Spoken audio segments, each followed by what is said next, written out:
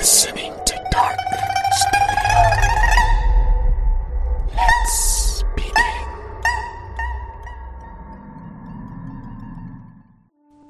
Long ago, in a small town in China, there were once two brothers from a respectable family. Although they weren't rich, the boys never needed for anything, as both parents were employed and earned more than enough to support them. Lu was the eldest, tall, athletic, yet mischievous. Ming was the youngest, bright, intelligent, kind, and innocent. Their parents cherished both of their boys, yet Ming was no doubt the favorite among the two.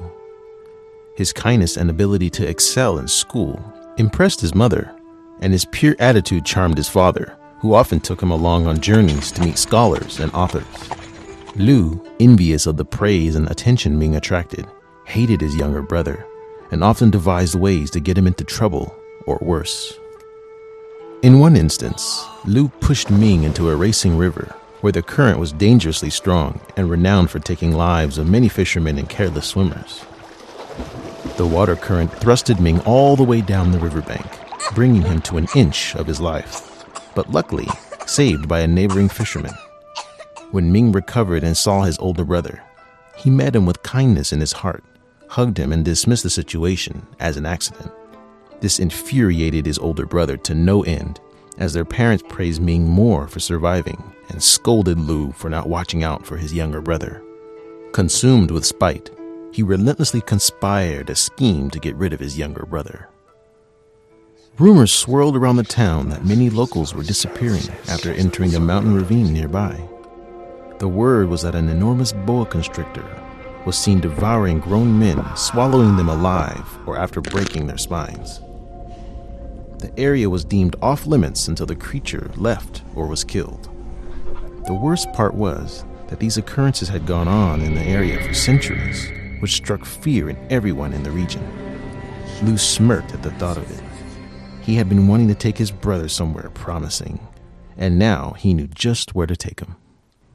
Early the next morning, the two boys darted off to undertake their fishing duties and play in the forest nearby.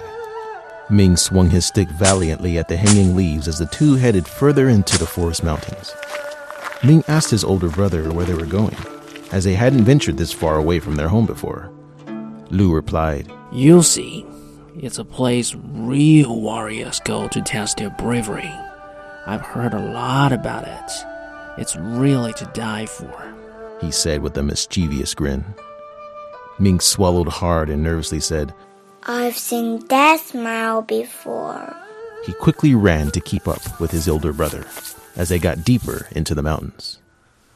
As they pressed on, the forest trees reached higher and higher, blotting out the sun, leaving a dark terrain even in daylight. A mysterious mist floated in, giving them a chilling assurance that water was nearby. Needless to say, the temperature dropped while little Ming marveled at his breath vapor with each respiration. Lu, appearing lost, looked around nervously and then pointed and said, "This way." The two continued to make their way towards a ravine with a stream running through, both wide-eyed and tense from excitement. Ming let out a shout, and Lu turned around to see his little brother had tripped and fell to the ground. Their eyes opened in amazement as they saw the gigantic shedding of skin that looked like it came from an impossibly large snake. Ming tried to lift it, but it was too heavy for his little arms. He then started to quiver and said, "Hey Lu, maybe we should be going back home now. I don't want to see what came out of this skin." Lu, also afraid, put on a facade of bravery and said, "You're really a coward, aren't you?" He laughed and continued on the path. Afraid to be alone, young Ming followed closely behind. The two boys got close to the ravine, and suddenly they realized the forest had fallen dead silent, as if the place was cloaked in forbiddance. The two heard something rustling in the trees nearby, but couldn't see anything of concern. Ming felt his heart pounding away, harder than he ever experienced. With tears filling his eyes, he called out in fright to his older brother, who had mysteriously disappeared. Ming looked around hysterically and called out for help, but his brother was nowhere to be seen.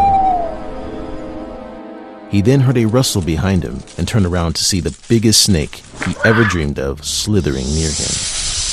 The snake was as wide as a horse, and its body stretched so far, its tail was nowhere in sight.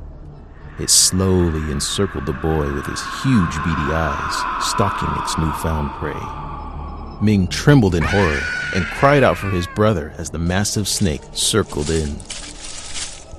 The giant hissed and stared with its unblinking eyes, and then surprisingly spoke.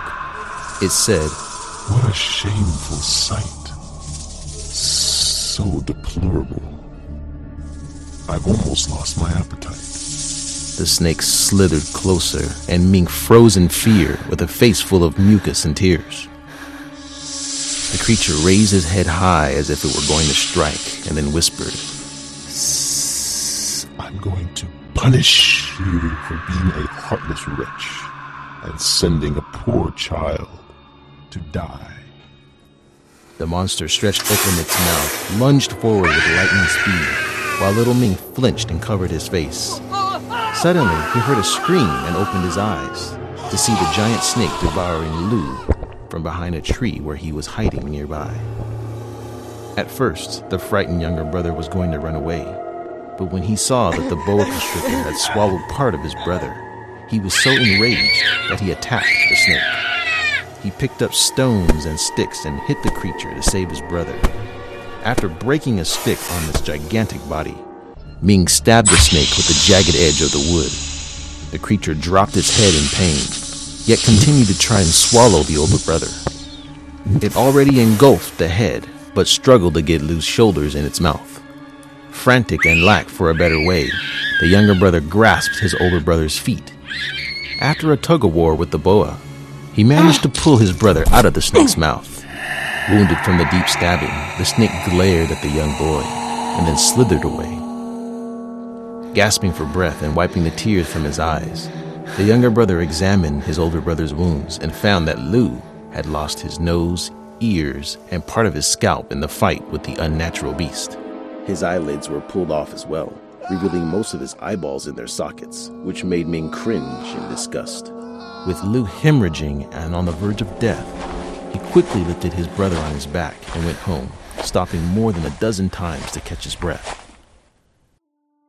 After several months, Lu gradually recovered after receiving medical treatment and recuperating for close to half a year.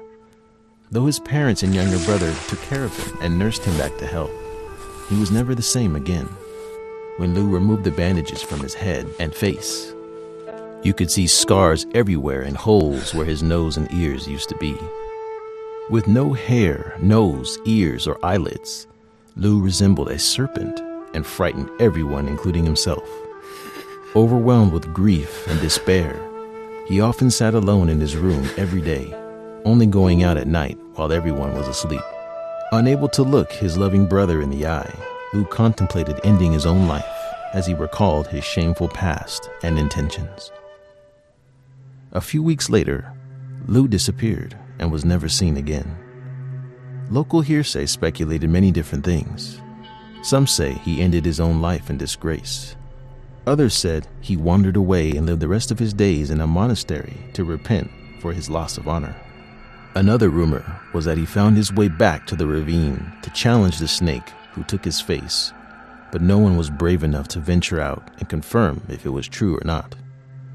Ming grew up to become an official in a governmental sector in the country, but always dreamed of his brother. Lu would appear in his dreams, still resentful, resembling the snake from that horrific day in the mountain ravine, and still trying to cause him harm or lead him towards death. A foul omen haunted Ming for many years as he believed that Lu was still spiteful, even after death. Sometimes a grudge can linger undyingly if the feelings of sorrow or vengeance are unfulfilled. Lu is an example of losing face, which can be much more intense than suffering embarrassment or shame in China. In extreme cases, it can be like losing all senses or losing one's place in life. A complete loss of face could be like full exile, in which one person becomes a non-person, even to family or peers. This person can't speak or be spoken to, They can't be heard or seen as if they are not present. When these individuals lose their lives in this state, they could wander the world from the living, inflicting mischief and discomfort on those most deserving, namely family who've neglected or deserted them. Thanks for tuning in. We'll see you next time.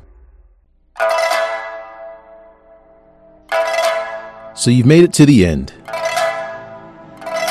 Thanks for tuning in to Dark Studio.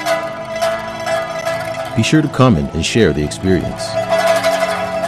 And stay tuned for the next episode.